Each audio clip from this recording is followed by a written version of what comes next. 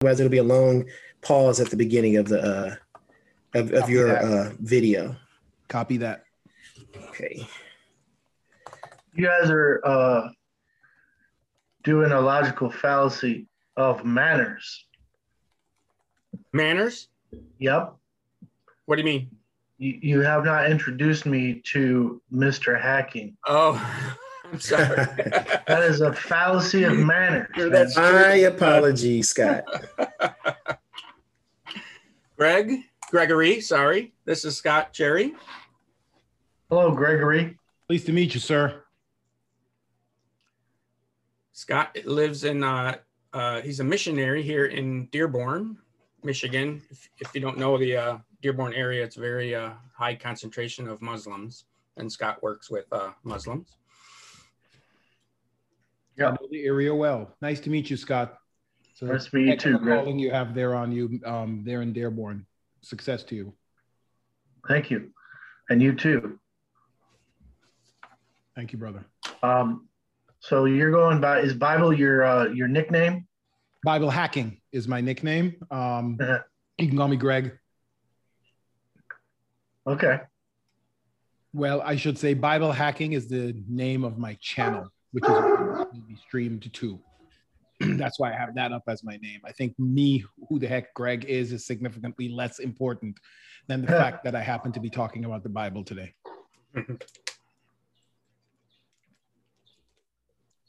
Gregory is also into 3D printing, which is a plus. I am. So should I start us out here?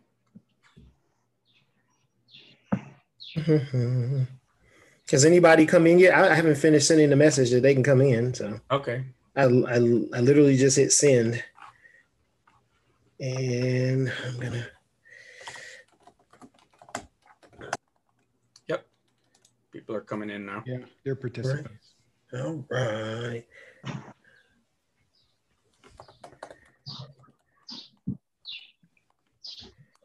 I hear birds. Who has birds? I heard a dog earlier.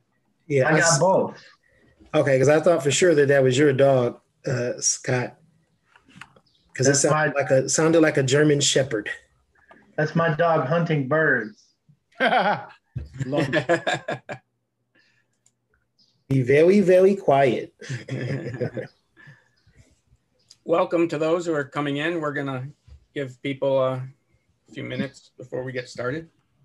All right, we got 8 people in. Woohoo! I can't see you, whoever you are.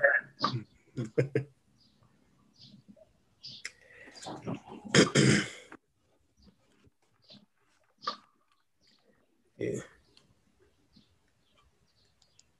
Yeah.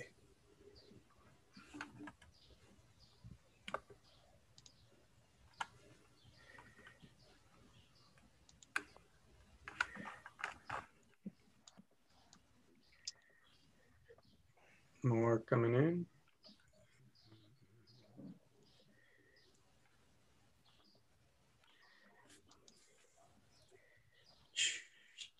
Can you see them, Steve, other than like is your screen similar to ours? You can click on the participant tab. Where's that at? Or participant button, yeah. And attendees. Ah, there we are. There we are. Hey, Nate's in here.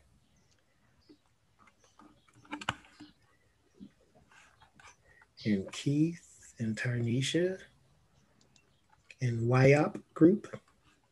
And Keith, that's my buddy Keith. All right. Oh, shoot. That wasn't right. Okay. Let me go. And share that somewhere else.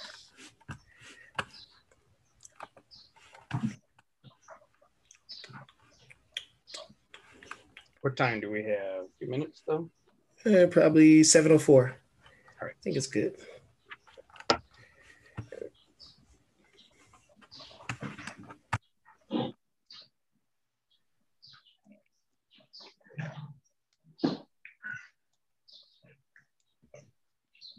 Chris, why be so dark in your place? Because I got a bunch of stuff that I need to sift through in this room being stored. So I gotta, this room is closer to my router, so I get a better signal here. I was having some signal issues on Friday nights a couple months back. So I moved up here, and I haven't taken the time to sift through all of this stuff and get rid of a bunch of stuff so that it looks like a normal room, which is why I have this big thing behind me. So gentlemen, we are also live on the Bible Hacking channel right now, and viewers are starting to come in. So we are 100% go, go, go. Okay, I don't mean to go when you start now. I just mean we're actually live. If you have a siren, blow it now. All right. What do you say? Okay. Well, welcome to those who have been here before. You probably noticed that the Zoom version is a little different. If the last meeting we had a few issues. We ended up with someone was kind of a troller was coming in and sharing images, so we had to make some changes. The good side, the good news is that probably no one in here will be naked this time around. That's a good thing. The bad news is it's a little less interactive by default. So by default, the video is not on and people are muted. If you want, you can be, if you want to be turned on and have your video turned on, you can send a chat, and that can happen. If you ever have a question, there's a raise hand button. You can raise your hand. What I'm going to be presenting for the next 15 minutes, you're welcome to, we don't have like a debate where we're going to do something a little different tonight, where there's exactly 7 minutes for this person, exactly 7 minutes for this other person. So we're going to do something a little different, and we're not really concerned about, as far as I'm concerned, I'll let everyone else speak for themselves, about being interrupted or anything like that. So the more interactive it is, the better. And as far as the version of Zoom, if any feedback you have afterwards would be great. So if you do have a question, there's not only the chat, but there's a Q&A button you should see. And if you ask a question, this is kind of nice because the questions won't just scroll away like they did on the chat. We'll have the opportunity to, a question or a comment that you want addressed. Okay, so as I said, we're going to do something a little different. Instead of the last few times we've had a debate, where two people are kind of going against each other in a way, we're going to focus on something that really I think is more of a uniting thing, where two people can disagree about some underlying fact or belief that they have, but we really can't disagree about the ways that we justify that belief. So we're going to be talking about logical fallacies, how to identify them, and this is actually something that's very important for not only theology, it affects all aspects of our life, politics, and when you're going to work, we always have temptations to have logical fallacies in the way that we interact with, with the world, with reality. So a logical fallacy is a pattern of reasoning that's invalid because it's based on a flaw in its logical structure. I have this pictures from a website called yourlogicalfallacyis.com, and it gives you really good breakdown of different kind of common logical fallacies. At its best, a logical fallacy is a mistake. Someone's just making an error. They have some belief that they want to justify, and they make an error that something else is actually a justification for that belief. At its worst, it's an intentional deception. Typically, though, it's a self-deception. A fallacy is kind of a violence to the truth, right? Isaiah talks about how justice is turned back. We talked about nature of justice last week. Justice is turned back and righteousness stands far away. That four is a kind of giving us the ground for how that happened, because truth has stumbled in the public squares and uprightness cannot enter. That's Isaiah 59:14.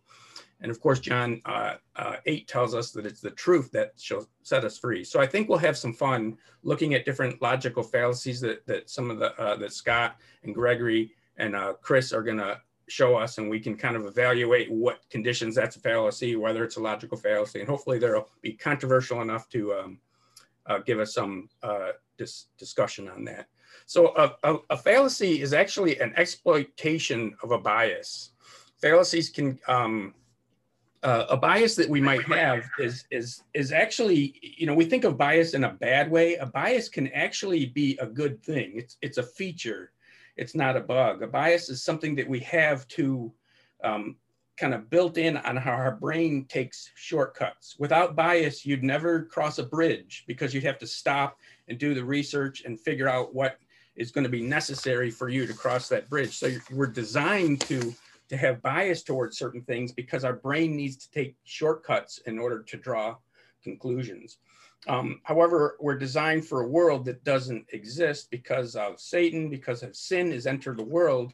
Biases now can work against us, and they can kind of bind us into delusions about patterns that don't exist. We have a kind of an actuarial view of the truth. So if you know, an actuary is someone that maybe works at an insurance company, and they'll come to the conclusion that, hey, we have 1 million people we want to insure against a hurricane in a certain state, and this is the chances of a hurricane. It doesn't happen very often, so we're going to have to charge this amount in order to because it's kind of things that don't happen very often. So we kind of move about in our life with kind of an actuarial view of truth, our view about miracles, for example. Well, miracles don't typically happen, so I don't run around during my day looking for miracles to happen. However, we're trying to step out of that and set aside our biases, and we want to look at specific claims, not what happens typically, but what happened in a certain circumstance. So a fallacy is an attempt to justify a belief. The underlying belief may or may not be true. So what's kind of nice and what's kind of uniting about this is we might get some examples of fallacies here. And you may agree or disagree with the underlying belief. We don't have to attack that because the belief is being held up by different justifications.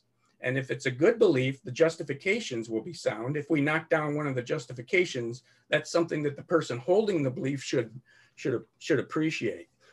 So you know, whenever we can maintain that attitude, it's a good thing. If we take a look at a quick example of how quickly we have biases. If I tell you something that's in Latin, but I attribute it to Adolf Hitler, you automatically have some kind of feelings, attitudes. You probably think that thing is evil. You probably think it might not be true. I can switch it out, the exact same thing. This time it's Candace Owens saying it. Oh, you have a different set of feelings. You might love her, and you probably think that thing is true.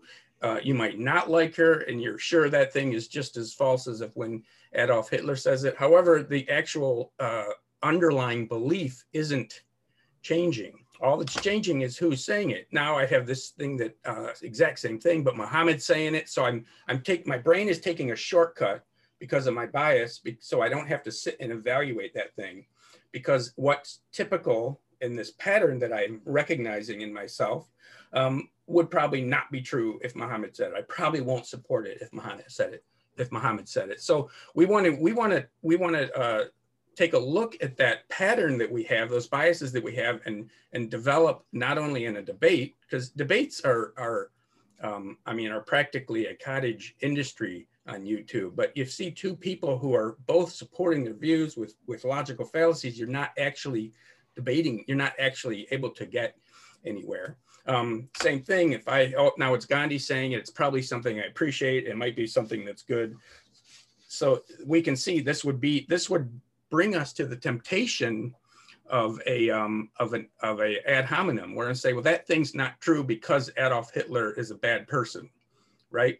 So I'm taking that bias and I'm turning it into a fallacy by doing that. Or that thing's probably true because Gandhi said it. So it's not just a bias. The bias is natural. The bias is something everybody has. However, that gives us the temptation to turn it into a fallacy. And we're most susceptible to fallacies for beliefs that we already hold. If we have a belief and we're holding it up with 3 fallacies, we actually run into a kind of a self-delusion, because it could be three fallacies, but we never evaluate the fallacies independently. When we look at one fallacy, we say in the context, well, this belief must be true because it's held up by these other two. And we kind of can get into, you can see how cults happen, how different religions can happen, and people can base their views on a bias and the fallacy that comes out from that keeps them from getting closer to what is actually true. So when we look at ideas that we have, there's different ways that we can justify them. So different beliefs that we have. For example, there's some beliefs that we have that we justify axiomatically. Math is an example of that.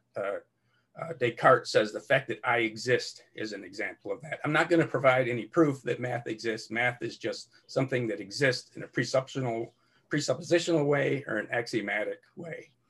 Another example is authoritarian knowledge, something that we justify because some authority says it, right? So this can turn into a fallacy, but it doesn't have to be a fallacy. For example, the apostles were given authority. So authoritarian knowledge is actually faith. We believe what the apostles said for various reasons. Faith is an example of authoritarian knowledge. If I believe something about electricity, I don't actually have any personal experience with electrons. I've never seen an electron. Actually, I don't think anyone's, or I'm pretty sure no one's ever seen an electron. So I believe in electrons through some experience that seems to prove it out, as well as expert opinion. But I've not done any of the research myself. A scientist told me that. That's kind of an example of faith. Another is a type of justification is experience. My wife loves me. I can prove that because of the experience I have. This is very subjective and can give us a high kind of psychological certitude, but it's actually subjective and gives us a very low, what's called epistemological, right? That we know something, this is how do we know it? We have a very low epistemological value for something like this, where an axiomatic might have a high epistemological value. Another example is a pragmatic way. So I say I've been sober since accepting Christ. When I became a Christian, it's helped me conquer my alcoholism. So it has a pragmatic justification. Again, this can give you a high psychological certitude, but a low epistemological certitude. And then on top of that, there's empirical and logical knowledge, which I think we're probably going to be focusing on a little bit in a few minutes. So if I were to take some of these, and if you know this song, I'm not going to sing it, but he lives, Christ Jesus lives today. And at the end of that, end of the verse, you ask me how I know he lives within my heart, right? That song is an example of a pragmatic or experiential justification for how I know Christ lives. If I change the words and I don't care about the rhythm of the song at all, you ask me how I know how I know he lives. I evaluated the historical claims of Christ and decided that Jesus must have been Lord, liar, or lunatic. I deduced he was not lying and was not a lunatic, right? So that's someone who took a combination of logical knowledge, perhaps some empirical knowledge, and that's a strong epistemological justification for that belief. However, if we don't know that and we just have other ways that we're justifying the belief that Jesus lives, then that justification wouldn't be available to us. We'd only have experience and pragmatic reasons. So that's a reason why it's important to seek strong justifications. You ask me how I know he lives. I was blind, but now I see, right? That's a pragmatic example. You ask me how I know he lives, the innate sense of God, an overwhelming sense that I was created for a different world, right? That's an experiential justification. C.S. Lewis talks about that a little bit. One more example, you ask me how I know he lives. My wife was a Christian, otherwise we couldn't get married. So here's an example of someone who actually has the same information, the same fact, but they don't have a good justification. The justification does not actually apply to the actual fact itself, right? So this is a person that doesn't actually have the knowledge that Christ lives. And I'm going to talk about that in a little bit, the difference between a fact and having knowledge, just having a belief and having knowledge. The reason that's important is because as Christians, we might have the view that the Bible is the Word of God, right? As Christians, we do have that view. And if I were to anchor that that idea poorly, I would here's a boat with an anchor and I have a Bible on it. And let's say I believe the Bible is the Word of God because the Bible says it's the Word of God, right? So that might be a type of justification. However, it's one that only permits the possibility that the Bible is the Word of God. It doesn't it doesn't insist that the Bible is the Word of God. So as a Christian, you might be happy with that, and you can have that belief and go on and actually have very strong faith based on this weak justification and go along your life just fine. However, if you zoom out a little bit, and excuse this little drawing that I found here, if you zoom out a little bit, you'll see another boat, and there's a little Muslim guy in there with his Quran, and he's sitting with the exact same, he's anchored by the exact same justification. So we see the importance of the justification. You don't actually have an apologetic tool related to your justification, right? Because he's saying the Quran's the Word of God for the exact same reason you're saying the Bible is the Word of God. So it would be good to seek strong justifications, and then you don't put all the burden on your beliefs. If I really have this psychological conviction that the Bible is the Word of God, you put a lot of work on the belief when you can get stronger justifications that can do the heavy lifting for you. And maybe in the discussion, maybe in a later discussion, we could talk about what these justifications would be in that example. So getting to what a fallacy does, right? So a justified true belief isn't just the underlying belief that you hold. You have this fact, right? The Bible is the Word of God. This is kind of an epistemology in a nutshell. Not only what do we know, but how do we know what we know? And it's not until we've done this entire process that we have actual knowledge, right? You can have a fact. A fact may be, for example, I'm gonna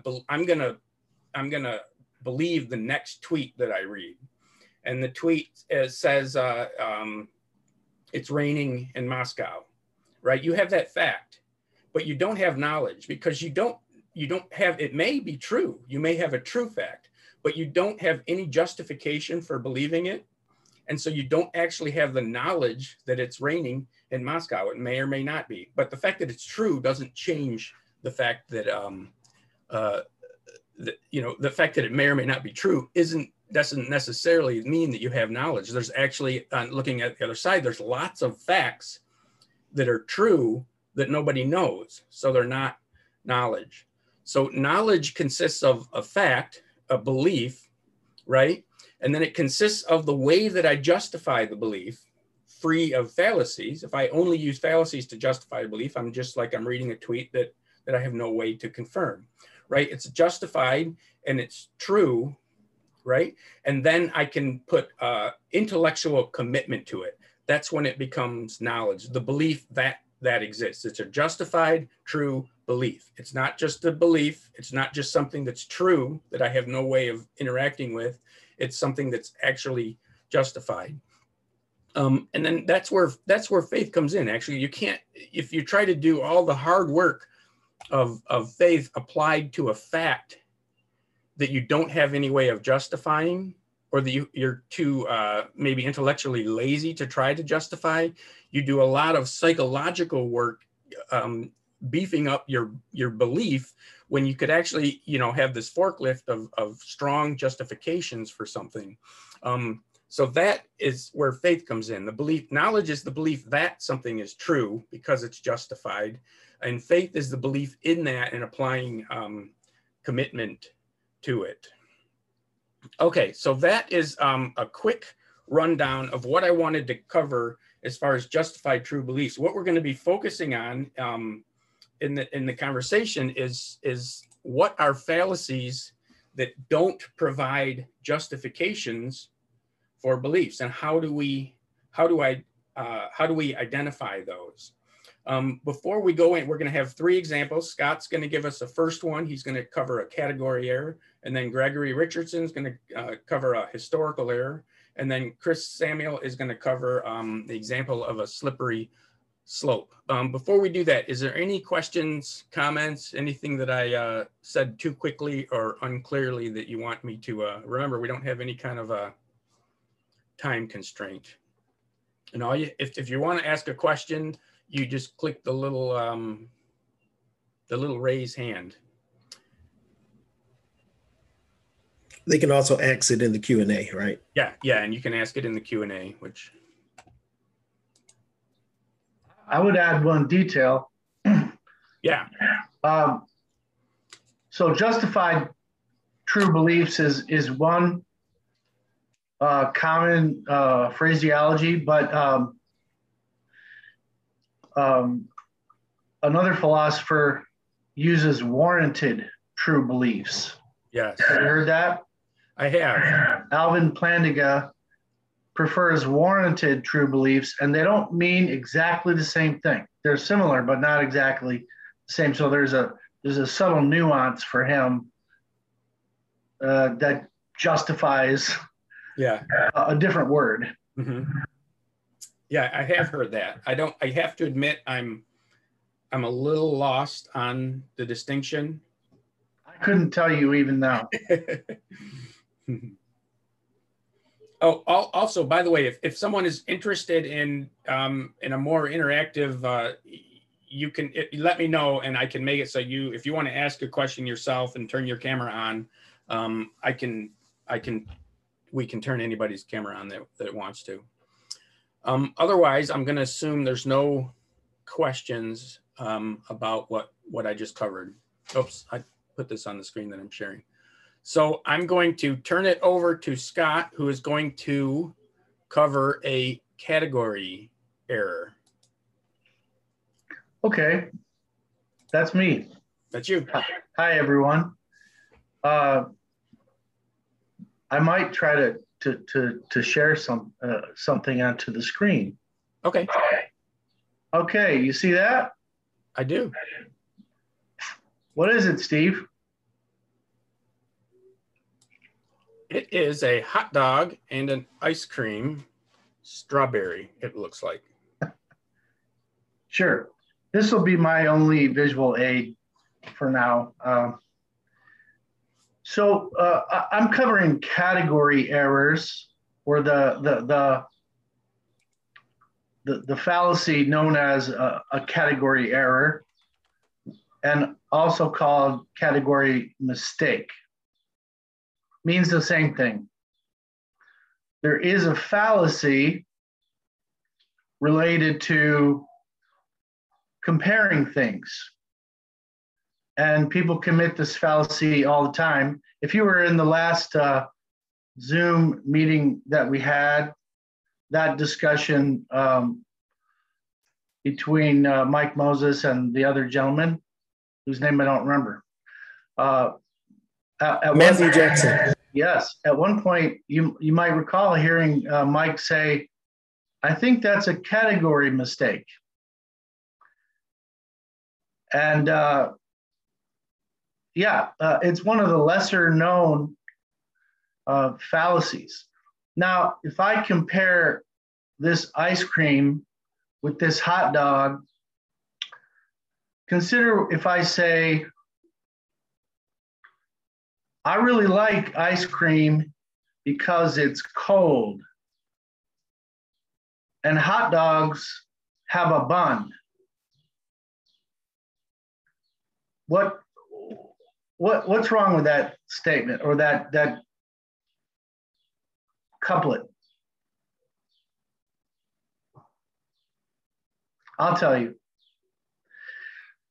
Well, it's true that ice cream is usually cold, and hot dogs often have a bun. This one has a bun. But I'm comparing two different features of these two food items in a way that is nonsensical. Okay, since I mentioned the ice cream first, and I mentioned its coldness, then you would expect me to say something about the temperature of the hot dog. A hot dog, by the way, doesn't have to be hot. It can be a cold hot dog. But I didn't mention anything about the temperature of the hot dog. So I am trying to compare two disparate categories. Now, when you compare any two things, and you can compare any two things, but when you compare them, you have to compare them in a sensical way. You have to compare them with respect to its qualities that they have in common. Okay, and so I'm looking outside my window here, and I have this one tree, and it's a pretty big tree. And then next to it, I have a swing, not hanging from the tree. It's one of those sorts of swings that sits on the ground, and it has a little veranda over the top. And you can go out there and you can swing back and forth while you're reading your book. That's what I do. And I can say,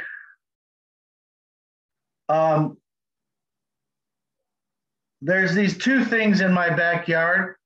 One is big, and the other one swings back and forth. In that case, I'm also committing a category error because I'm comparing two things that are not related to each other, two qualities of the two things. But if I say the tree is big, it's 30 feet tall, but the swing is small, it's only 6 feet tall, well, that makes sense. I'm comparing the size of the two things, the height in particular. So if you're going to compare any two things or even three things, you have to compare them in a sensical way, related Nothing to say right now. Related to the qualities. Let me give you a little bit of background on how category errors maybe entered into our vocabulary.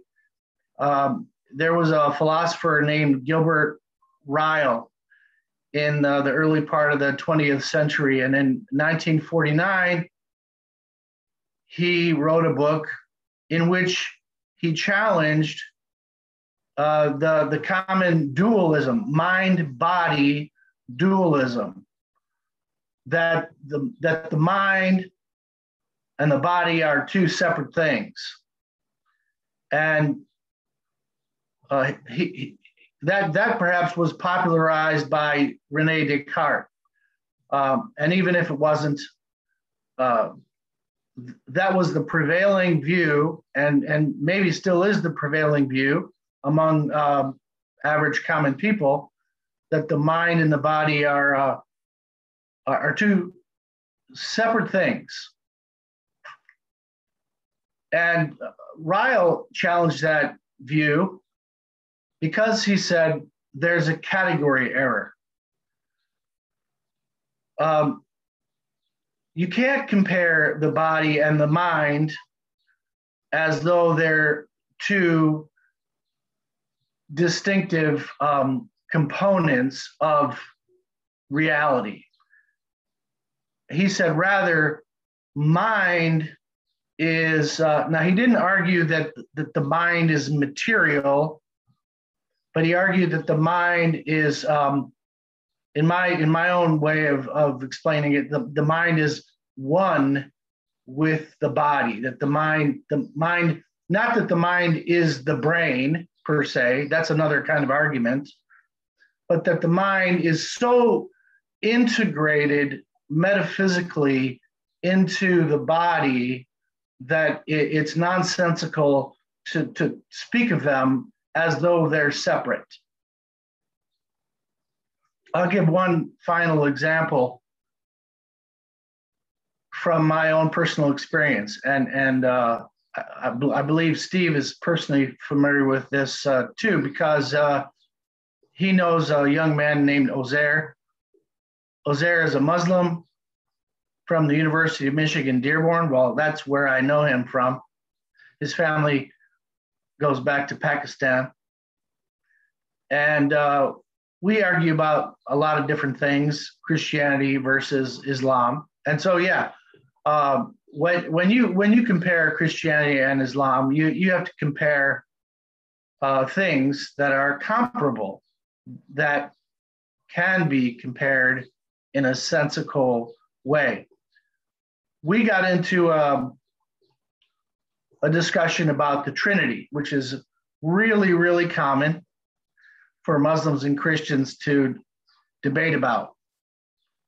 Not only Muslims and Christians, but Muslims often raise objections to the Trinity that it doesn't make sense.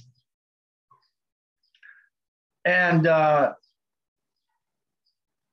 in the objections that he was making to the Trinity, one of the things that he objected to was that it doesn't make sense that God can become a man.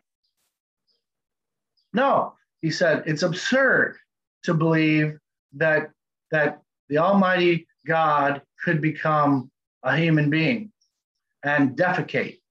That's also a common part of how the Muslims think. It's very, very disturbing to them, to this idea that there was a Jesus and he could do, his body had all the same functions that our bodies have, and we call him God.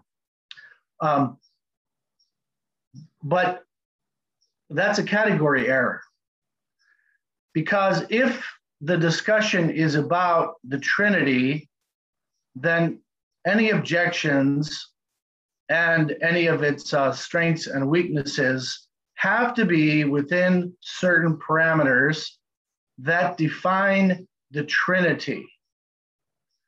There are other types of arguments and issues related to the Trinity, but which are also outside of it. And the idea that God can become a man is not a part of the Trinity, but it's perhaps a subtle distinction. It's a subtle difference of category. Okay, the Trinity is very simply the idea that God is one in his essence and three in his persons. Doesn't say anything about his materiality, whether he can become a man, and other such things, whether Jesus was both man and God. So the objection that Ozair raised to the Trinity, i.e. that God could not become a man, is a category mistake. It's outside of the parameters of what the definition of the Trinity is. So it's irrelevant to the discussion of the Trinity whether God could become a man, because you could have a Trinity and not have one of the persons that became a man. That's an irrelevant objection. And so it's incumbent upon the person defending the Trinity, in this case, myself, to say to him, well, you clearly object to the idea that God can become a man, but that's irrelevant to the matter of the Trinity. It's outside of the parameters. And so, yeah, if you're gonna, let's go back to the first example, which you see, if you're gonna compare two things, you have to compare like qualities. If you're going to compare ice cream to hot dogs, you have to compare how much you love the taste of one and how much you hate the taste of the other one. Or how one gives you brain freeze, but the other one doesn't. Okay? And that's what a category error is.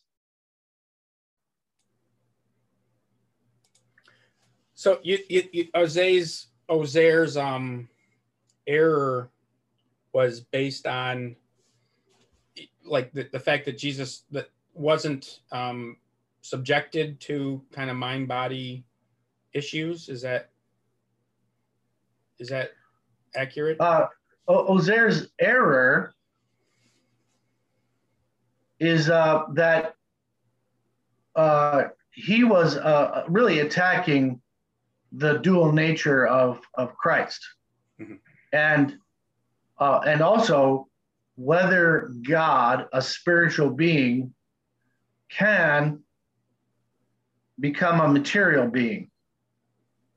But the discussion about the Trinity is above and beyond both of those concerns. It's only, can a singular spiritual being have multiple persons? That's the only question, right, I think, that needs to be discussed and needs to be analyzed when talking about the Trinity per se.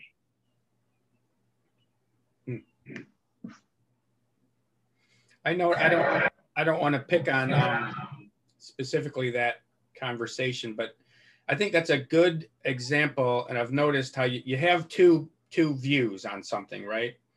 And you try to support your view with something that is a category error or a fallacy of some kind. And there's a human nature, but it's part of fallen human nature. The justification used falls flat and does not by implication is not a good attack on your view of the Trinity. And I think what happens there is you just drop it, and because you're committed, you're attacking the idea, but you're unable to attack the justifications. So you drop the attack and then just forget the fact that the thing that you are holding as a justification is not a justification.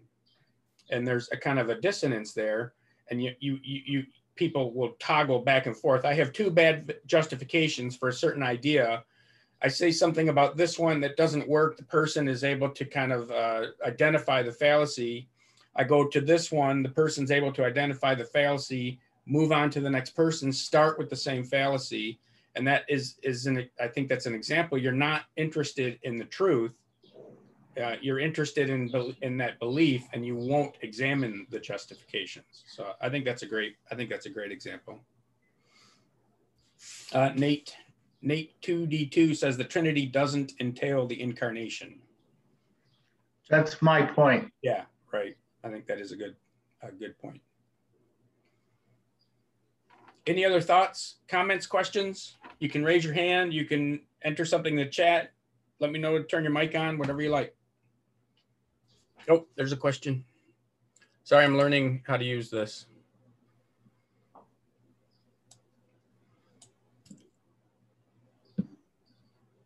Okay, so Norman has a question. Norman, do you want to ask the question yourself? And I can turn your mic on, or do you want us to just give the question to Scott?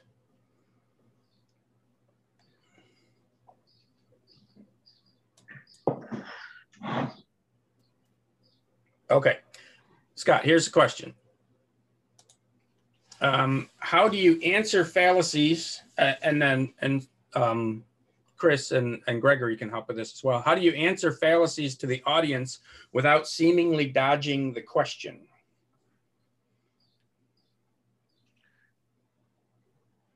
If someone accuses me of dodging the question, sure, that's a legitimate charge, because there is such a thing as dodging the question. People do that.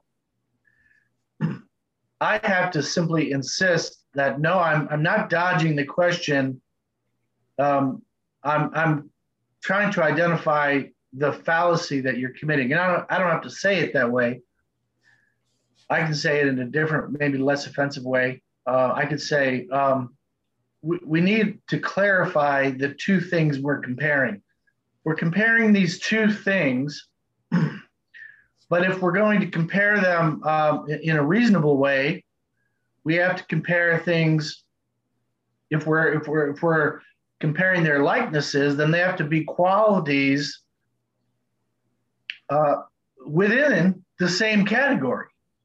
And similarly, if we're making distinctions between them, yeah, we have to distinguish between qualities that are within the same category, like the category of size or temperature or truth value or historicity or any other type of thing. By the way, I think I wanted to talk about categorization itself. I picked this one because I love to think about the way that we think and the way that we use reason. And human beings naturally put things in categories. We do it all the time. We cannot help doing it. We must do it. And everything in reality fits into some category or another, and sometimes fits into, well, almost always fits into multiple categories, depending on what it is you're looking at, what it is you're examining. Okay, so a tree, fits into the category of a tree, and also into the category of a plant, and also into the category of an outdoor object, and also into the category of a living thing, but not the same category as mammals. Okay, so if I'm going to compare humans with trees, there are lots of categories that can't be compared logically, but I can compare the fact that a tree is alive in some way and a human is alive in some way, but they're not identical. Yeah. And then we can talk about what are the differences between the life force of a human being and the life force of a plant. Yeah. I think Norman's question also, there's getting some echo here. It's also true. I think if someone has a something they're holding up as a justification that is a fallacy, and you go into this examination of the fallacy, I think it's very tempting, and I think our culture is more and more tempted to do this, to be intellectually lazy and feel that that's dodging the question simply because of the emotional value of the fallacy. So the emotional value of this justification is so strong that I'm offended by your desire to attack it logically. I think that can happen. Yeah, well. Absolutely. Okay, do we want to move on? Is there any other questions, thoughts? If I may just touch on that, the category classification a little bit. I'm just hoping to shine a little extra light on it because I genuinely think the idea of recognizing fallacies and logical, like the thought fallacies, is super important when dealing with the Bible and explaining the Bible, etc. Because fallacies are very often the foundational place where the wrong starts. And then you build a bunch of wrong on top of it. I'll give you a super common to a lot of this audience example that, we've probably heard. I'll give you two of them. One is like a category type example where Old Testament, I believe it's Genesis 12, somewhere thereabouts, could be also Genesis 18, it's probably both, where Yahweh makes a covenant with Abram, and Yahweh says, and your descendants will be multiples, lots, like the grains of sand on the sea, and they will be like the stars in the heavens. Many times we read over that and we put both of them in the same category. The Hebrew there does not support that. The Hebrew says one is a category of quantity, one is a category of quality. The be like the stars is referring to something different than be multiple. It's not saying you're going to be a lot. There's another place where it does say you're going to be many like the stars. But in the original covenant with Abram, that's not what it said. It said you're going to be like the stars and you're going to be many like the oceans. If you miss that, you can miss a detail that the text is trying to show us there. That's one example. Example number two, and this one will be extraordinarily well known to lots of people in this audience. I believe it's in Revelation. Don't ask me to coin where. You'll see a phrase like, and his hair was like wool and white like wool. See, that must mean he's talking about Jesus. He's talking about the Ancient of Days. And he's clearly saying his hair was woolly, like, a black dude's hair. But that's not what it's saying. It's not talking about the quality of the hair. It was talking about the color of the hair in terms of it's white like wool. Now, forget the part that it's apocalyptic literature, so you can't take that literally and try to paint a picture of what, the person they're talking about looks like, because the very next thing it says is, and there's a sword coming out of his mouth. So are we looking for this dude with a piece of metal sticking out of his mouth? No, we're clearly not. But if you miss the category that the text is referring to, and in that case we're talking about the color of the hair, not the quality of the hair, you can end up way off in left field and screwing it up. And this is why, and this is just one example, because we touched on this one, we're going to touch on some others as well. This is why it's so important to get to the bottom of, listen, how are you coming to the conclusion that you've come to? Mm-hmm. And I'm saying all this to kind of add on to Norman Hardman's question. How do you address fallacies to the audience without seemingly dodging the question? Mm-hmm. The way I would do it, I would first correct the fallacy and then immediately correct the question. But you can't just go to the question and skip the fallacy, because if you don't address the fallacy, the wrong thinking that started it, it's like building a foundation on sand. Everything you're building can crumble because the underpinning structure is not sound at all. I'm gonna shut up now for a minute. No, that's good. Yeah. Yeah, I'll throw one in there also, and I'm gonna be even quicker than Gregory. But yeah, there's a rise of a cult in urban communities called the Black Hebrew Israelites. They kind of prey on Hispanics and African Americans and minorities. And one of the things that they do is there's a cluster of scriptures that are both on the subject of lament. It's like Lamentations, it's Jeremiah, some Isaiah, but they use the word black.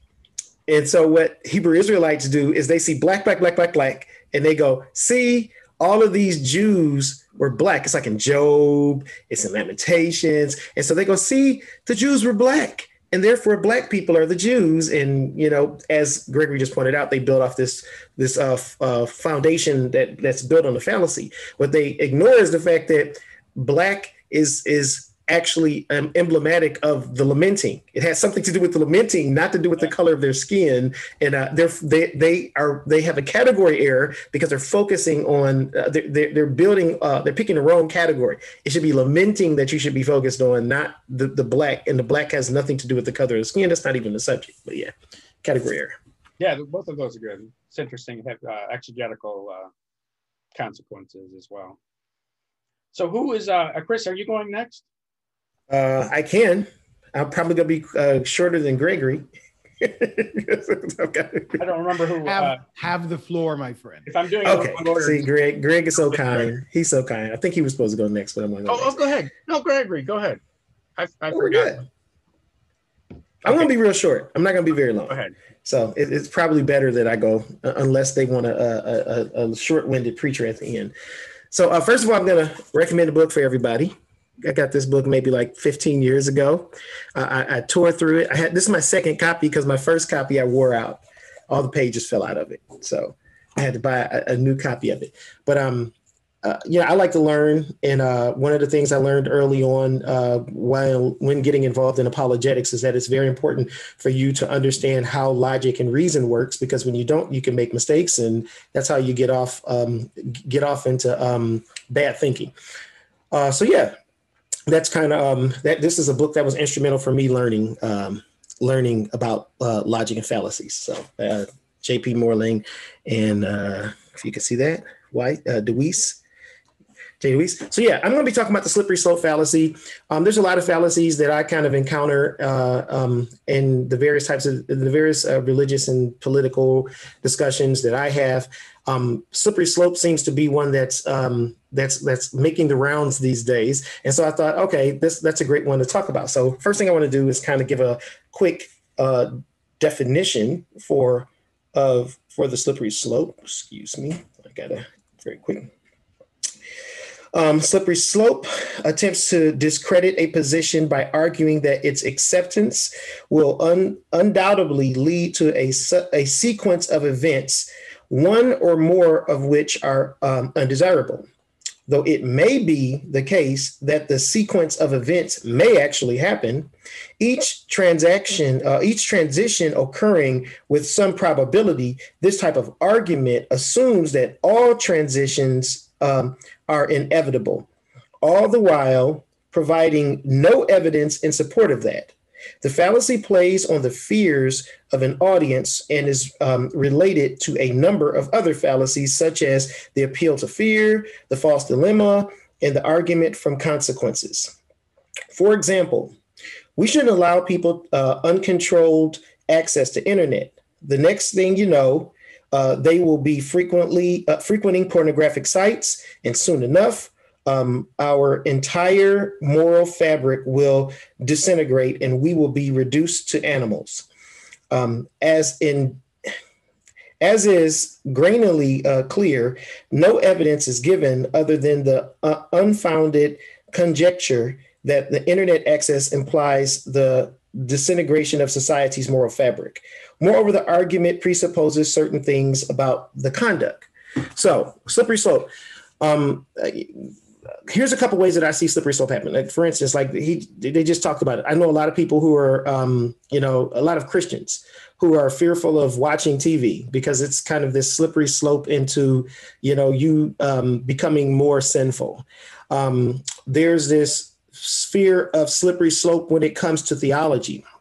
If there's a theology that if you haven't heard before, if it's not familiar to you, when you depart from common tradition, often what you'll hear is, "Oh, you're becoming progressive." There's this. You're on that slippery. You're going to become a progressive Christian.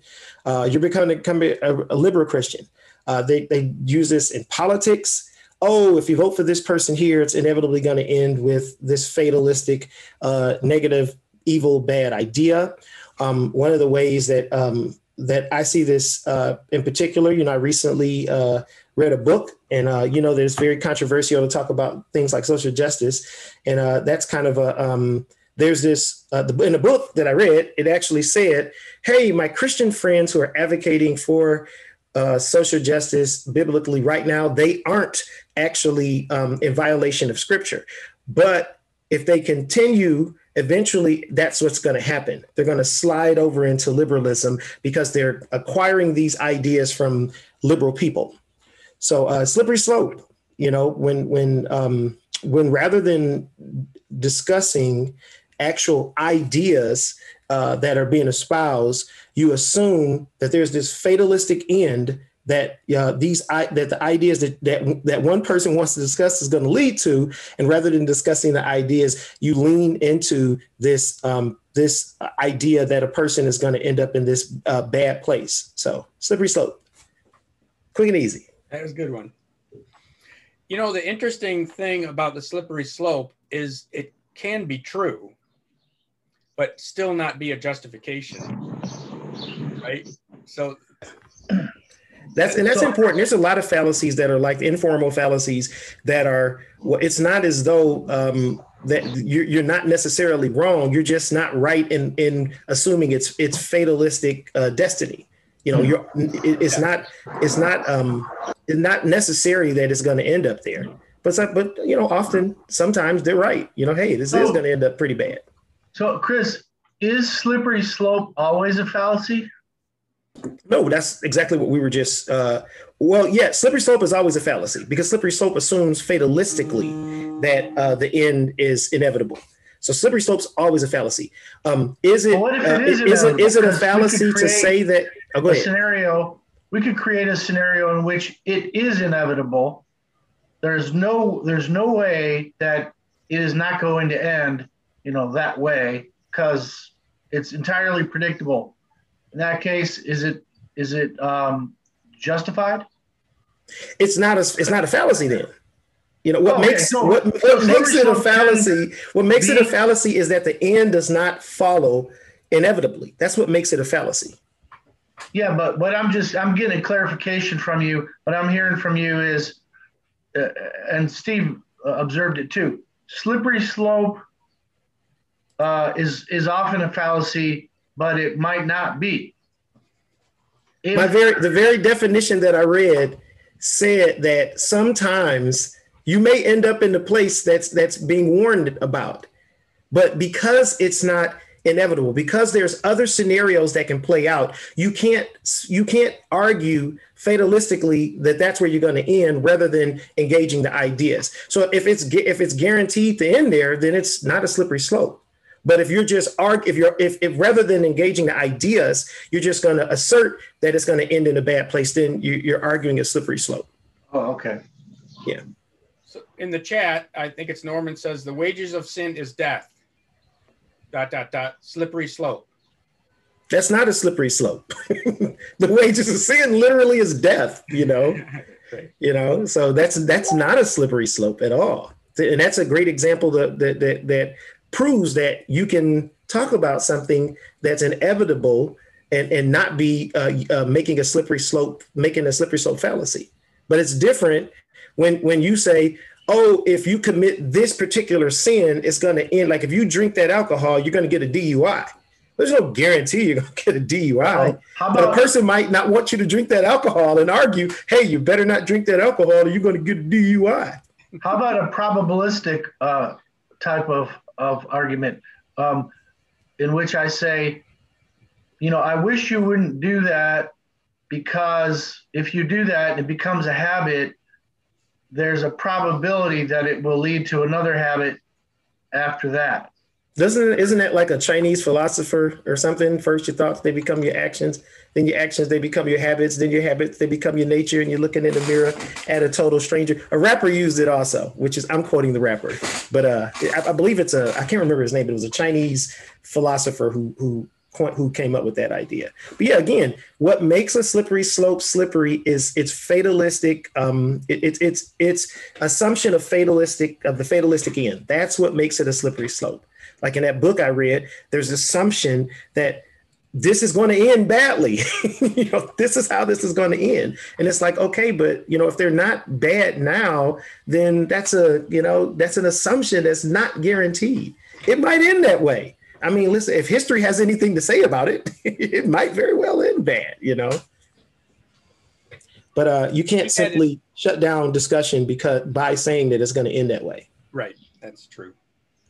Even if it does, I think even if it's true, it's still a slippery slope, right? I'm sorry. Even if it's true, I think a slippery slope is an accusation that the truth is here, but the slope, this dangerous slope is here, and you're getting the fact that you're getting closer to the slope with your ideas could mean you're getting right over the target of the truth, and it just happens to be next to this dangerous idea. So, you know, can I use that example? We had a debate a few years ago, and I debated a young Earth creationist, which I used to be for a long time. And after the debate, a young lady came. What was I? And then you got saved.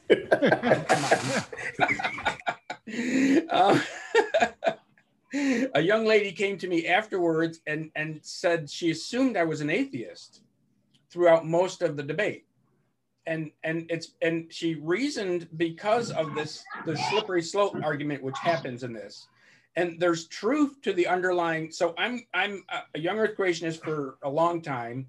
I go through the process of questioning my own interpretation on something, and that can correlate with the process of questioning other things, which could lead to a liberal version of Christianity, which could lead you away from inerrancy, right? It could lead you down that road, but it has nothing to do with young earth creationism. So it's true that someone in that process could correlate to someone that's also sliding into over a cliff, but she put me right over the cliff immediately. So I think that to me is a good example, is that is true. That process can put you on a slope towards something else that has nothing to do with whether it's true or not. I don't know if you think that's a good example. Oh, I think there's a question here. Oh, Cynthia. You're muted, Chris. Cynthia says, is the thought that COVID vaccination will end bad in a slippery slope, right? That's a good question. Is that a good example? It is. I think it is, because it's like at this point, millions of people have been vaccinated, and the vast majority of them are moving on with their lives. And so, yeah, I think it is a slippery slope to assume or to speak fatalistically like that it's going to end bad. It's not necessarily going to end bad. It could end bad. Especially, I'm going to let you go, Scott. Especially if your assumption or assertion that it's going to end bad is not based on science. COVID vaccine is a science-based tool, whether you believe in vaccines or not. It's very clearly based on science. It's not witchcraft. It's not the mark of the beast. It's not, it's very clearly not those things. So if you are making an assertion outside of the realm of science, because your friend said so, your girlfriend said so, blah, blah, blah, whatever, you just have a gut feeling of it, you're probably leaning on the side of a slippery slope. I would agree with Chris. Scott, sorry, go ahead. So if the argument, let's use the same example. I'm thinking of an exception to what just came out. If the argument is about whether the mass vaccination of the population will end badly or end well, if that's the question, then it eliminates the slippery slopeness, because then the argument is about what we predict will be the outcomes of it, one way or the other, based on observable facts and information. Yes, I think that's true. You could turn that into a slippery slope argument, right? You could say, if the government, if I allow the government to give me a COVID vaccine, then they're gonna also put a chip in my arm, right? That's a slippery slope. So, yeah, that may be a fallacy, but I'm kind of hanging on to it. I'm not getting any vaccine, so sorry about that. I'm with you, Steve. When they don't have legal immunity, I'll believe it's about science, but I don't want to distract the. Everything's political in America these days, so it's not. But again, that's a great illustration of how the slippery slope, because it could be both. Yeah, it could be people fatalistically assuming things, as well as it could actually be science and a good or a bad thing, whichever somebody's arguing. It could be the flip side too. Like, just to argue, play devil's advocate on my own argument here. It could be, I just don't care. I just want to go out, so I'm getting the vaccine, and then I'm going to go out indiscriminately. So I don't care. Like, I'm not doing any research on it. I just want to get the vaccine because I feel like taking a couple of trips. I'm trying to go to Europe. Fallacy as the other side, potentially could be. True. Good question. That was a good question. One other, Numa, is it? I don't see the full name in here. Numa Paris. Oh, okay. What's that, like Spirit Paris? Pierre, Numa Pierre. Can Numa Pierre, yeah. Slippery slope be a thing that affirms a positive outcome, like law of attraction? Okay, I know there's slippery slope is an informal fallacy that's based on deductive reasoning. But there is a way that I think that you can make a slippery slope make the slippery slope mistake with inductive reasoning, but I'm not qualified to tell you how. There. Hopefully that helps. Anybody else want to take, can a slippery slope affirm a positive outcome? If it's a fallacy, which it is, it can't really affirm any outcome, right? If you're actually employing a slippery slope. And if I may, just, and I'm not, yeah, you can go ahead and expound the question, Numa Pierre, but it's your question that I'm going to comment on. So definitely, please expound the question. But while Numa Pierre is expounding the question, keep in mind, and I'm certain the audience knows this, but keep in mind that we are only touching on a few logical fallacies. There's literally tens of them. For example, that you just said it, law of attraction. I could dump law of attraction into purely emotive appeals fallacy as well, which is a fallacy that's not based on fact. It's just based on emotion. You know, you've experienced something, it felt good. So, you know, that becomes you make that your law now. Like that is a fallacy. I'm reading from, I have it open in front of me, D.A. Carson's logic exegetical fallacies. Like he lists them. That's one of them. There's false statements fallacy. There is cavalier dismissal fallacy. Like we've only touched on one or two of them. So, you know, you don't have to fit everything into either slippery slope or, you know, category or historical that I'm about to talk about. The principle that we're trying to get at is understand if bad thinking, you should be able to, as a student of the Bible, engaging with the rest of the world who might be Christians, who might be not Christians, you should be adept, skilled, well, you know, good at recognizing when the person you're speaking to started off on the wrong premise, is having a fallacy, is making a mistake. Whatever the mistake might be, you should be able to recognize it, because if you don't address the mistake they're making, you're going to be hard pressed to get them to a proper hermeneutic, a proper interpretation, a proper exegesis of what we're talking about, that being the Bible. Numa, Pierre, I guess it's all yours, or Chris or Steve, it's all yours. I think Numa's going to clarify his question, expound on his question. I appreciate it. Thank you. And I believe you touched on it already. It was just how with slippery slope, bad thinking leads to this fatal outcome, or this fatal outcome. So I was thinking, well, can bad thinking also lead to one thinking that they're going down a slope that has a favorable outcome, which also needs to be checked also.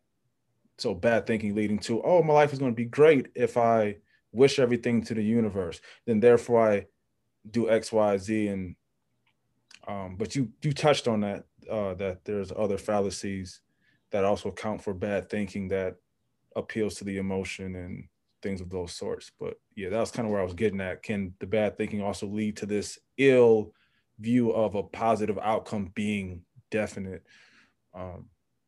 Yeah. Are you a Christian, Numa Pierre? It doesn't make a difference how I'm going to answer the question. I'm just curious for my own context. Are you a Bible-believing Christian? Yes, I am.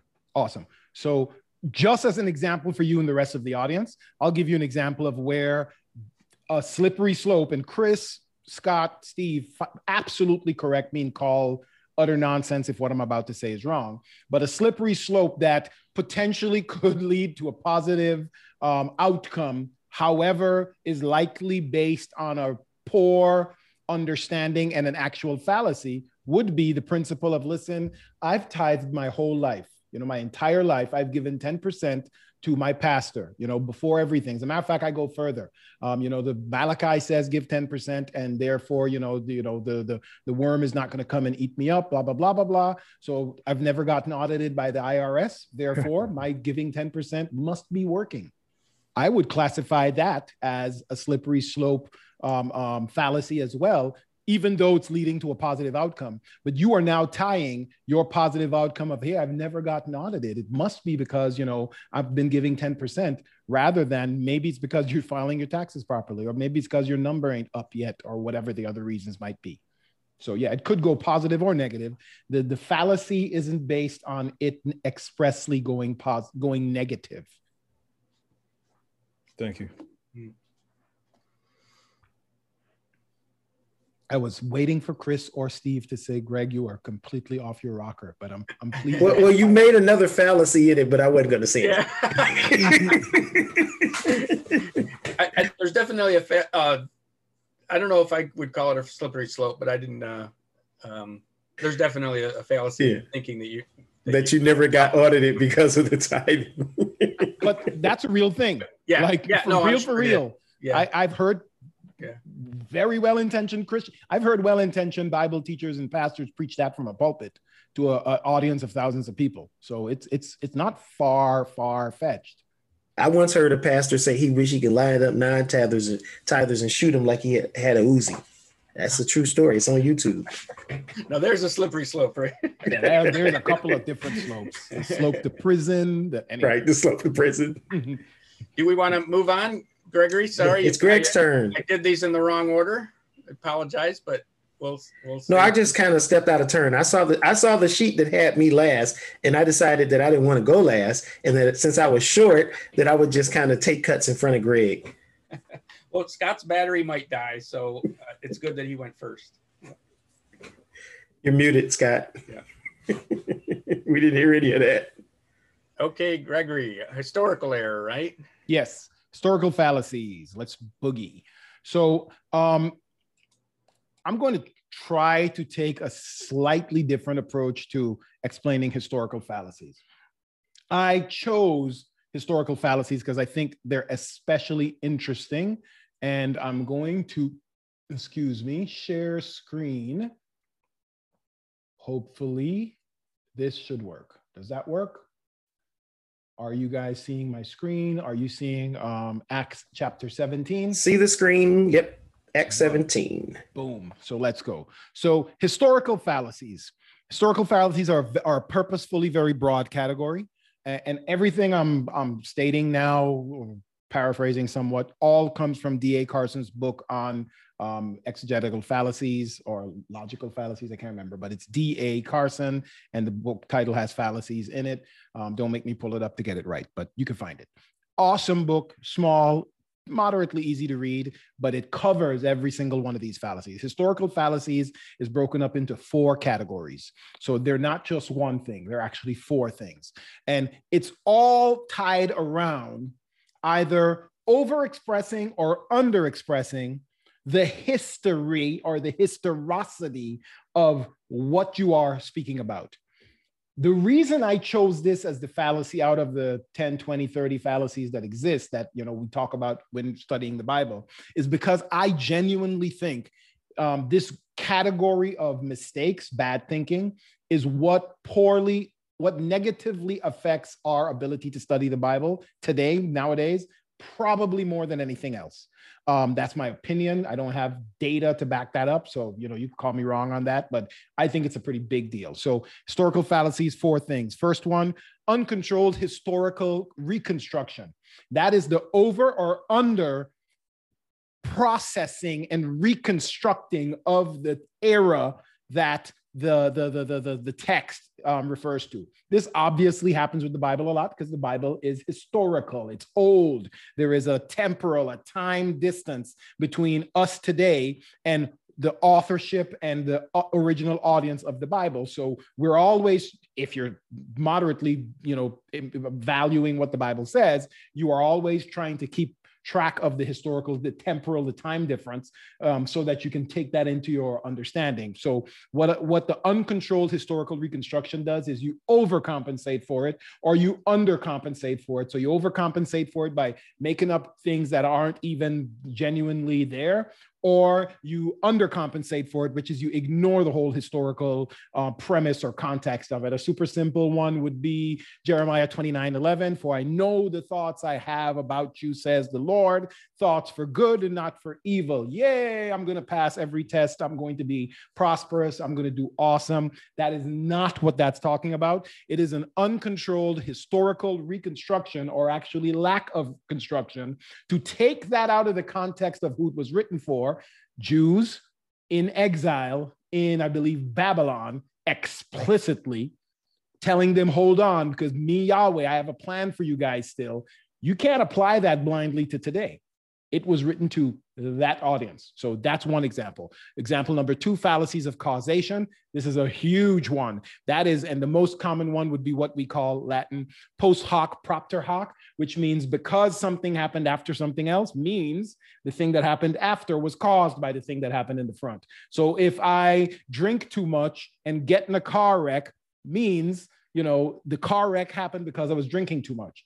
That is not a causational fallacy. But if I wake up early one morning and stump my toe on the door, you can't make the assumption that, waking up early in the morning leads one to stump the toe.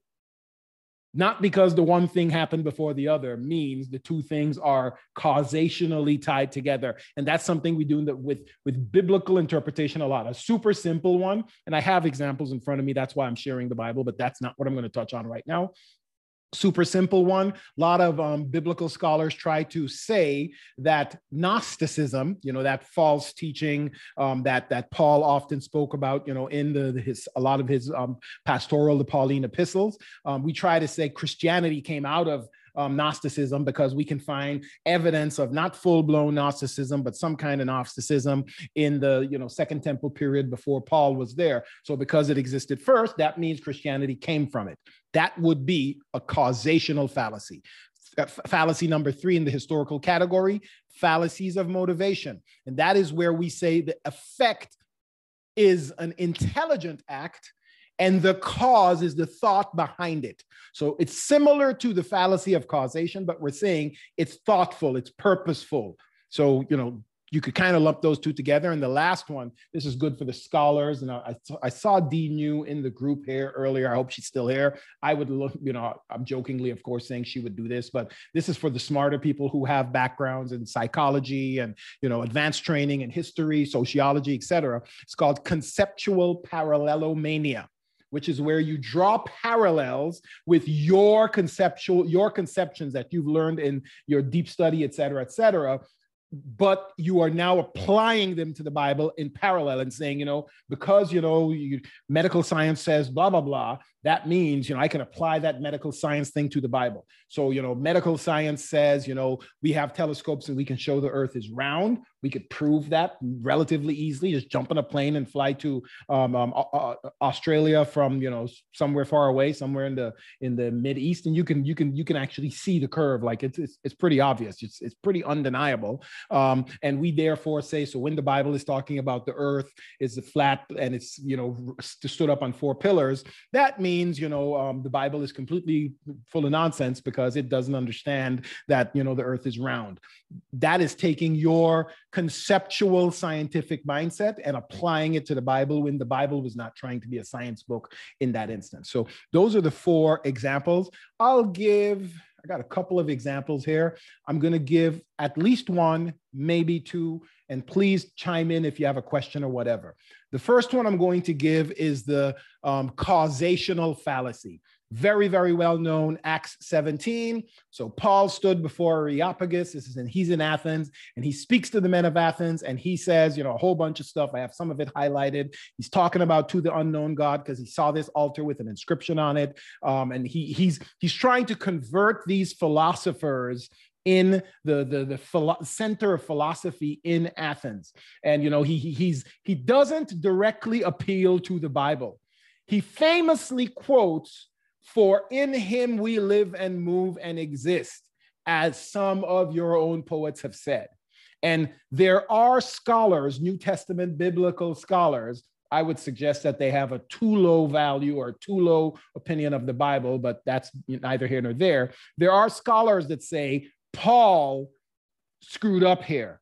he failed in his missionary attempt to these scholars in Areopagus because they weren't all converted. And, you know, the philosophies of Athens remain today, and they kept writing them. So therefore, Paul failed.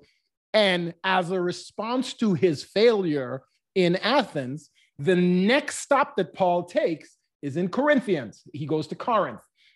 And we see in Corinth, he says, for I have decided to, this is Paul writing to the Corinthians, the next stop in his journey after Athens, for I have decided to be concerned about nothing among you except Jesus Christ and him crucified. So there are scholars that will say Paul here is regretful for the way he based his arguments on philosophy to the philosophers. Therefore, now in Corinth, he's basing his argument purely on scripture and on God. And, you know, you see things like God determines before the ages of our glory. None of the rulers of this age understood it. If they had known it, they would not have crucified the Lord of glory. You know, he's referencing Old Testament and making allusions directly to Old Testament scripture here. He's referencing the Psalms. He's referencing a lot of different parts of Old Testament scripture, Isaiah, etc. And they're saying he changed his approach because he failed in Athens. That would be a fallacy of causation, because Acts, which is where the story in Athens comes from, was written by, sorry, wrong direction. Acts was written by Luke, not Paul. So you can't make an assessment of Paul is here saying one thing, and then Paul is saying another thing in Corinthians. When you take out the temporal time, time has passed between it. He's speaking to a different audience. Like he's speaking philosophically to the philosophers, but he's speaking pastorally to the people in a church in Corinth, because the First Corinthians was written to the church in Corinthians. You take that out of the equation and you say, all right, Paul obviously made a mistake. That is you making a historical fallacy that's called the fallacy of causation. Again, I'm going to pause here, and I'm going to give one more example, maybe two, probably one. But why is this important? It is not just so that we have a bunch of fancy words to say, you know, you're making a fallacy and causate. That's not the point. The point is, when you are speaking to your peers, be it Christian or non-Christian, you need to be able to recognize well that this person is basing their thought process, whether good or bad. Like the example we gave about the tithing stuff. Now, that's not bad per se, but it is a wrong conclusion you're drawing. If someone is drawing a conclusion based on the wrong things, based on the Bible, it is our job to help set them on the right path so that they don't get lured in. And we see this in Colossians. You get lured into false teaching and heresy and a bunch of other things because you're not well grounded and because you're not using proper thinking. So let me see. I'll give you one more example. Here's a very nice one. And this is what I would call the uncontrolled historical reconstruction fallacy, this right here. So we see this, and this actually came up in the Bodega group this week, and I didn't get to comment on it, but I'm able to comment on it now. Work's been bananas, life, family, etc. All good, but just hectic. So sometimes you can't engage on social media the way you'd like to. This is why sometimes, but either way. Then the apostles and the elders with the whole church decided to send men chosen from among them, Judas and Barabbas and Silas, etc., and they sent this letter with them, and then you see the letter there below. And the whole church, especially that word church right there, is the word ecclesia. Now, if we do not do a historical reconstruction, if we do insufficient historical reconstruction, we might miss a part of, you're probably not going to miss the whole intent of the author. But Luke, remember, Luke was well learned. He was not an ignorant person. Might have been, medical science, et cetera, but he was known for his ability to write well and to document well. And he was a clear thinker. If we leave that part of the background out of Acts, this seems like, the church decided to send these men among them. And, ecclesia is the chosen ones or the set apart ones. And, that's what the church is. And merrily we roll along. I want you to notice something different. Two things I'm going to show you. One is the context beforehand, and starts up here. both the apostles and the elders met together to deliberate about this matter. And after there had been much debate, Peter stood up and said to them, and then Peter says a whole bunch of stuff. And then the whole group kept quiet. So now the audience keeps quiet and listens to Barnabas and Paul while they explained all the miraculous signs. So you're seeing a dynamic here of a bunch of people deliberating, and I'm purposely going to, signal where I'm headed with this, almost in a senatorial or Congress-like setting. Think that they're deliberating like congressmen deliberate with arguments back and forth to try to make a point. And then one of the speakers, or in this case, Paul and Barnabas, they get up and they deliberate some more to the audience and they make a statement. And when it's all said and done, then the apostles and the elders with the whole church decided to send men chosen from among them, et cetera, et cetera. This was the process of where they were determining who's going to bring this letter, who are we going to send. What I want you to see here, and I'm not going to share another screen, but I have it here up on, you know what, let me just go ahead and share the screen to make my point super duper clear. Stop share, and this will be my last example. Ecclesia, boom. Ecclesia, Greek, also has a meaning in secular Greek. It is not a biblical term for the church. It is actually a term for an assembly of citizens in a city-state. Its roots lie in the Homerific era, meaning the meeting of the people. The Athenian ecclesia, we're talking about a government structure, which exists as the most detailed record. They spoke about it more than they did church, was already functioning in Draco's day in 621. And what I want you to see, and the ecclesia became, I'm not going to try to say that word, with the body of male citizens 18 years and older who had final control over policy. That's what ecclesia meant in this context. And when Luke chose to use the Greek word ecclesia, Luke understood that, because this was the language he was using. Like if I got up today and said, and the Congress of the church met and we deliberated on this and this and this and this, everyone I'm speaking to in the US of A at least would understand, okay, this is a deliberational group of people that is deciding something together, not just in a vacuum. If we miss the historical reconstruction of that word ecclesia, we miss a part of the structure that the Bible is instructing us on in Acts 15. It's telling us churches should be a deliberative structure, or there's an aspect to churches where we can deliberate and make decisions together, not just ad hoc with one dude who is the superstar power guy, what he says goes, et cetera, et cetera, et cetera. That is opposite to the Bible. But we miss that entire context if we fall victim to uncontrolled historical reconstruction. So those are my examples. I can give more. I have a couple others up here as well. So I'll leave it at that. And I think I was briefer than Chris. At least that's my personal opinion. Chris disagrees.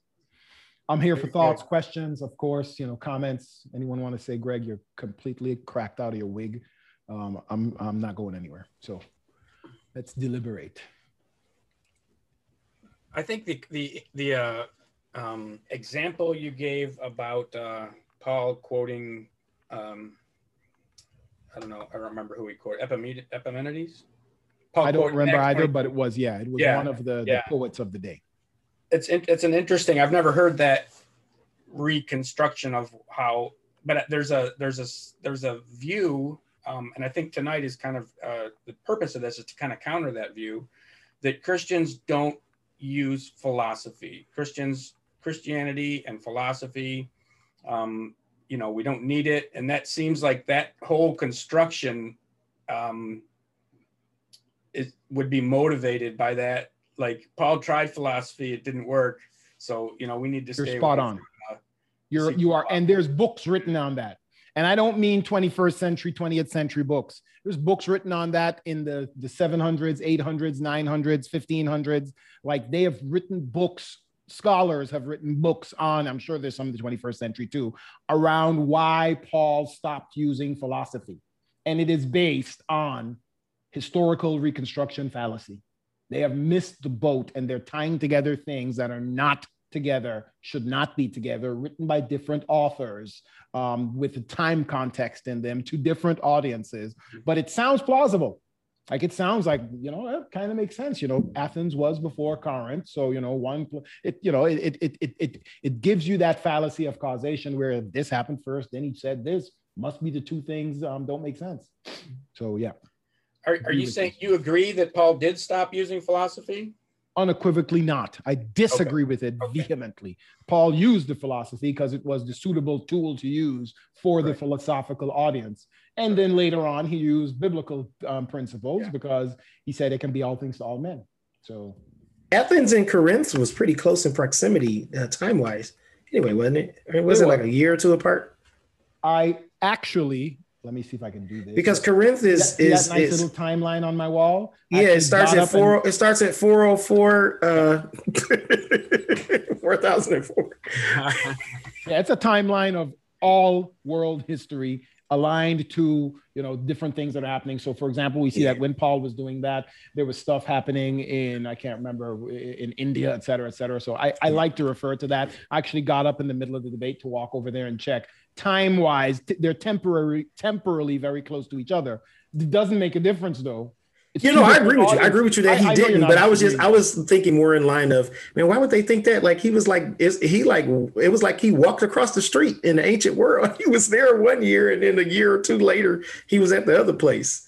Why would they think that there's, I guess you made the point, the sequence. He was at Athens first and then went to Corinth, but I thought it was, the only reason I remember that is because at both places, there was this Greek rejection of the resurrection. Both of them take exception, and I use that as an apologetic argument for when people try to conflate the resurrection. They try to argue that there were religions prior to Christianity with resurrection. I'm like, well, if there's a religion on earth, it's in Athens. And Paul's in Athens talking about the resurrection, and they talk about tell us more. I think most of those parallels have been debunked pretty well. There's not a lot of parallels between like Egyptian mythology and Christianity. Yeah. Well, the problem, they might be debunked in some communities. They are alive and well in urban enclaves. A lot of these urban cults are built on them, and so it's relevant to the group of people who are trying to reach those guys. Yeah, and again, that's how it sticks out to me because I interact with some of those guys. Someone has a question.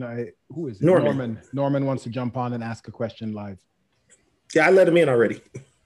Hey, thanks, guys. So I'm really enjoying this, and I really enjoyed this part that you shared as well, Gregory. So it's actually applicable to a book that I'm reading right now on OPP and NPP.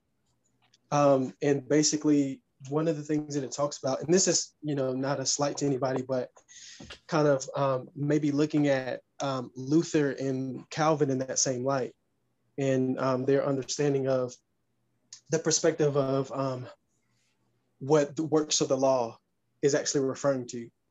And so I guess I asked this question because it kind of seems inevitable unless you're just strictly providing quotes your entire talk, right?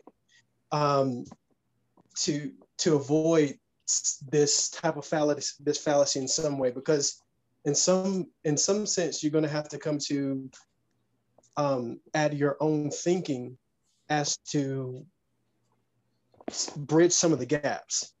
Yeah. And so how do you avoid, is it maybe just you get better at avoiding, just bad bias or just kind of becoming more conscious of yours?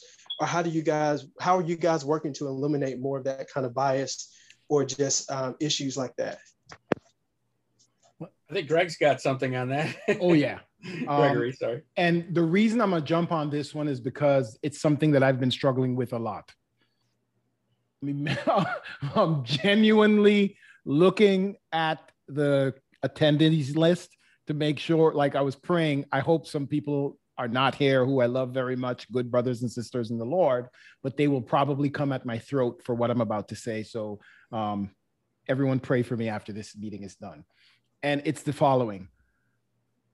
I firmly believe that our 21st century Pentecostal, almost evangelical now is more of a bad term because it's become very political, but you know what I mean. The 21st century Western type church, I am very inclined to believe that we are missing the boat on a lot of things that are very well founded in the history of the church and in, you know, the scripture explicitly, because we have accepted some biases as our own. So I am seeing that in Greg P.K. Richardson. And the way I am addressing it, Norman, and this is why I jumped up to answer your question, is I am exposing myself to viewpoints and opinions that I normally would not. And I don't mean non-Christian ones.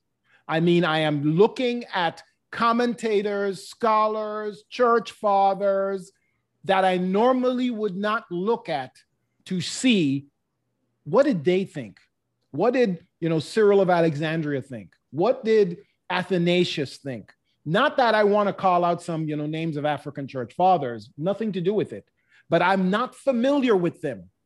My whole context of knowing Christianity and the Bible is what I heard as a boy growing up in a Pentecostal environment. So I'll give you a super, super simple example. Most of us here on this call, so again, to answer your question directly before I give my example, Norman, it is, how do you address this? By exposing yourself to different viewpoints on purpose. Uncomfortable ones that make you say, but this don't feel right. Those are the ones that God is probably saying, yeah, shut up and listen for a minute, bro, because you ain't know everything quite yet. And that's how God speaks to me. So that's why I said it that way. But anyway, a simple example. Most of us here that grew up in a church environment, I can speak for myself, grew up with an environment where the church service looks like you come to church, you sing some songs, you get a message.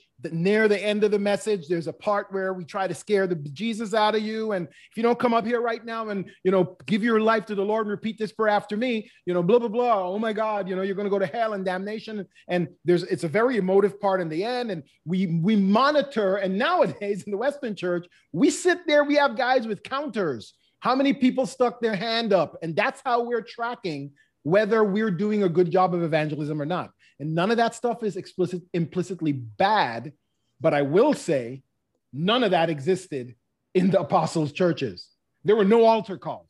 Like, we can point to historically, I think it was in 1790 something, when the first dude, and I don't have his name in front of me, but I have it in the history book that I'm reading right here, gave the first altar call, and it worked, and people flooded up, and there were benches where you could sit and you could engage with the pastor after. Like, that started happening around the time of Christopher Columbus. Well, Charles Finney. Who? Is it Charles Finney? No, it's a less common name than him, but it's around that same era. It's around the same era, yes. Charles Finney was the Second Great Awakening. Exactly, okay. Correct. Yeah. So it was before Finney. But yeah. I'm saying this never happened in the Apostle Paul's church. How did the Apostle Paul and the apostles have church? As often as you meet, do this in remembrance of me. What was it that Jesus said to do as often as you meet in remembrance of me? The whole service was around the communion. Like, that's what they did. So most services nowadays are not around a communion. I'm not saying every evangelical church needs to bring in a lamb and butcher it and cook it and roast it and eat it every Sunday. That's not what I'm saying.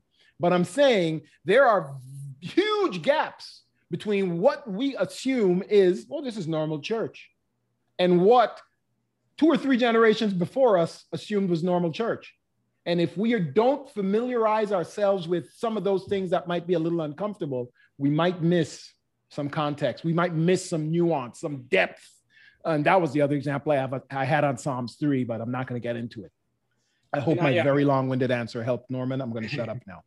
Oh, sorry, Gregory. I interrupted you.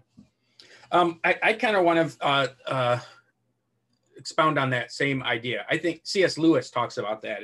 It's very important to get out of the noise of your own village, right? And you need to understand people from different contexts and how they understand things because of the presuppositions and baggage that your own culture has. So I think that's a very good point, Gregory. There's a danger in so that culture you're looking at had problems, had biases. And so there's a danger of romanticizing the other culture and kind of, castigating the one you're in, because you go to the other culture and they've got a different set of issues. And the church had different issues that they were trying to tackle. Francis Schaeffer talked about how the difference between forms and function of the church, right? The church has to always have the same functions, but the forms change as the culture changes. What the music, how fast the music is, whether they have a building or whether they meet in a crawl space talking with their hands because they don't want to get caught, right? So the forms change, but the functions need to stay the same. And we need to look at our culture and be able to say, is this a functional change or is this a form change? And how is it different from other? So I think I kind of reiterated the same kind of idea. I do think there's a danger in romanticizing other times. I for a long time as a Christian, I only read old books. So if it hasn't been around for 500 years, I assumed it's not going to be as good as the ones that did stick around for 500 years. And I regret that because I put myself at a disadvantage at not really kind of understanding current trends and things like that in my own culture, and what I learned about St. Augustine didn't necessarily help me with those things. And my premise, I agree with Steve 100%. My premise holds. My premise is whatever it is that your little echo chamber is, in Steve's case, it was books older than 500 years. Yeah. It was, there came a time when Steve had to say, I got to stop reading books from 500 years. Yeah. And read some newer ones. In my case, I only read newer books. The Left Behind series, This Present Darkness, like for real, like that's how I grew up. That's some all of the best scholarship in modern history. Point blank, period. I'd never heard of some older dude. Like who? There was a guy in Africa. There was a North African black dude that thought up the Trinity. Yeah, I don't know. I thought Trinity was, in the Bible. I thought the word was in the Bible, like straight up and down. And FYI, just to clarify that I'm not completely crazy, July 8th, 1741 in Endenfield, Connecticut. The pastor's name was Jonathan Edwards. That's the guy that did the first altar call and the fire. Evangelicalism. That's exactly what it's tied to. Yeah, I want to jump in and share some too. Amen to both Steve and Gregory. I'm like, me and Steve have this wonderful relationship where like, it's love-hate. It's genuine love-hate. I genuinely love Steve. I go over his house. He'll feed me. He'll give me coffee. We'll talk about all type of crazy stuff. Sometimes we talk about topics that we're passionate about, and it gets like, oh my God, Steve drives me crazy. And Steve, he's the same way. I'm driving Steve crazy. And Steve's like, Chris, that's a fallacy. You're the problem. You're arguing from a fallacy. So yeah. But the point of that is like, I make it my business. Me and Steve don't share. We share some central truths. I believe that the deity of Jesus Christ. I believe in the Trinity. I believe in the authority of Scripture. So we share like these essential ideas. When we get off, we see things different soteriologically. We see things different with social justice. So yeah, I'm like, I'm friends with Steve. I'm friends with a bunch, Scott Cherry. I'm friends with a bunch of people who I disagree with. And I'm intentional about that because I recognize that if every time a person disagrees with me, I cut them off and I don't associate with those people, then I'm likely to miss out on some of the best critiques of my own ideas, some of the best critiques of my own conclusions and own deductions. It's like, hey, if I'm only hanging around people who agree with me. So I make it my business to have thick skin and to have other things that we have in common so that we have a genuine bond of friendship that helps us to stand the test of us arguing and disagreeing on those things that we disagree on. Secondly, I read widely. right? I just read, like I've heard Voddie Baucham speak multiple times on the topic of social justice. And I know, generally speaking, what he believes. But when his book came out, what I thought was, he's credible. He's a scholar. His degree is he has a degree in sociology. I knew that from listening to his lectures. So I felt like, okay, now I have in print a narrative and some ideas that I can critique my own views against. So I read his book from cover to cover with the intent of, I kind of suspected that I wasn't going to agree going into it, but it was like, hey, at the end of the day, at least I'm getting some clear, definitive ideas about why he finds these things problematic. I've read Thomas Sowell, Disparities, and what's another guy who I disagree with. So for me, it's like, I don't want to have weak ideas that cannot withstand critical challenges. So I make it my business to read widely, read people who I know I disagree with. I make it my business to maintain friendships with people. And when I say maintain a friendship, again, we not always talk about things we disagree in. Sometimes we talk about things we agree on. Sometimes we just might go for a casual walk and talk about life, But yeah, at the end of the day, I like to keep people who I disagree with close by and have intimate relationships with them, and have the privilege of being able to bounce my ideas off of them and get critical feedback. And these are like, Steve's a smart guy. Like, he's not some dull thinker. He's a well-read, very intelligent guy. So, and those are the type of people that I want to have as friends. I don't want a person who just parrots their favorite teachers.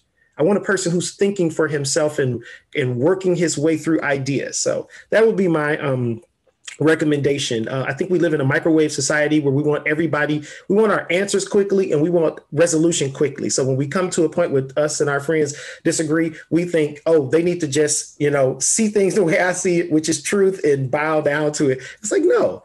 I joke with Steve sometime, like 20 years from now, you're going to change your view of this, and he goes, or you're going to change your view, so that's it. Having those friendships, reading widely, having patience and realistic expectations that, hey, we may never change our views.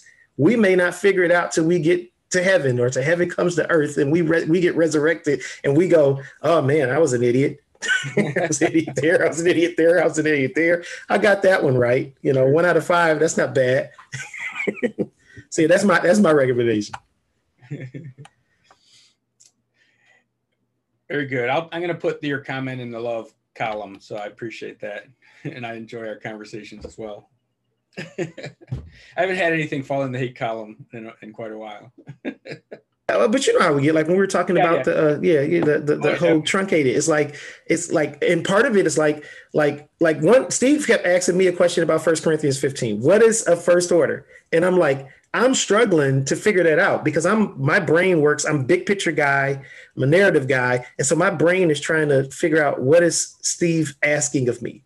And then sometimes I got the bad habit. I assume motive. I'm assuming that he asks certain questions for a reason. And so like, I realized at one point, like, hey, when Steve asks me questions via text, I need to slow down. I need to wait before I respond, because often we get off on a whole nother conversation because I'll respond in a way where I missed his point, but it brought up another problem. And now we're off in a whole nother direction talking about a whole nother topic. So I love Steve, love Steve, love all my friends. And, very few of them. There's a handful of them out there that I maintain relationships with where I really think to myself, like, man, this is tough. But for the most part, these people I have genuine friendships with. Well, guys, I appreciate it. That was a lot of fun. Is there any other thoughts, questions?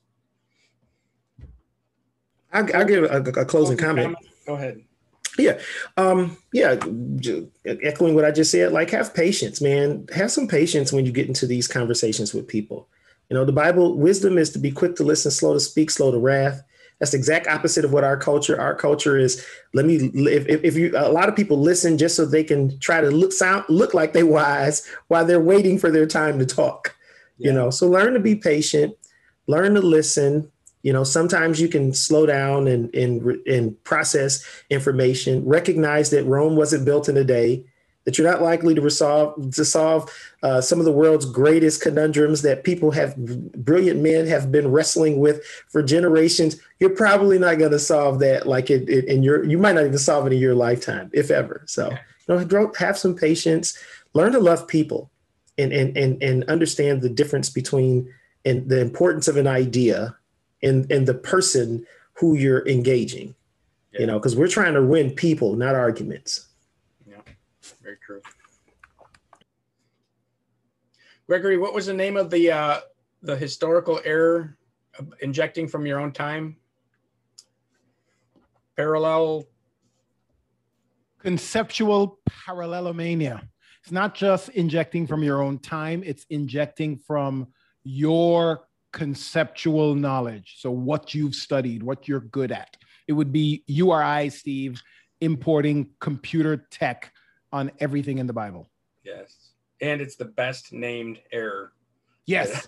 Of tonight, like of D.A. Carson's whole book. It's by far the best named error. I wanted to just second what Chris said. I speak much more briefly than Chris does, so I'm going to be able to say this with more brevity. Philippians, where Chris spoke about, you have to sometimes go against the cultural norms and what the typical thing is for today. I'll give you another one of those that God has been hitting me with this over the head like a sledgehammer for the last couple of months. Philippians 2:3. Instead of being motivated by selfish ambition or vanity, and this is the crux right here, each of you should, in humility, be moved to treat one another as more freaking important than yourself. Yes, that was paraphrased by Greg. I repeat, each of you should in humility be moved to treat one another as more important than yourself. So the next time you want to argue with a brother because you have the freedom of speech, remember our discussion, Steve, or, I have the right to say this or to do this or to believe this, and you can't tell me anything about it. Remember Philippians 2:3 said, sometimes, often, you're going to have to consider others more important than you. So even though you do have the right, and even though you are free to say or believe or do or whatever, sometimes, just sometimes, remember the Bible said, consider others more important. And that's directly to me. Mm-hmm. Very good. That's a good thought to close on. Especially since it was shorter than Chris said it. Yeah, it was. So I think we can probably wrap it up now. Be on the lookout for next thing. This was a little work together kind of thing versus a debate. So next time we'll go back to iron against iron and get a debate going. So look for a notification on that. If we got in our back pocket Calvinism versus Arminianism. It's never hard to find two people to argue that. Just not me.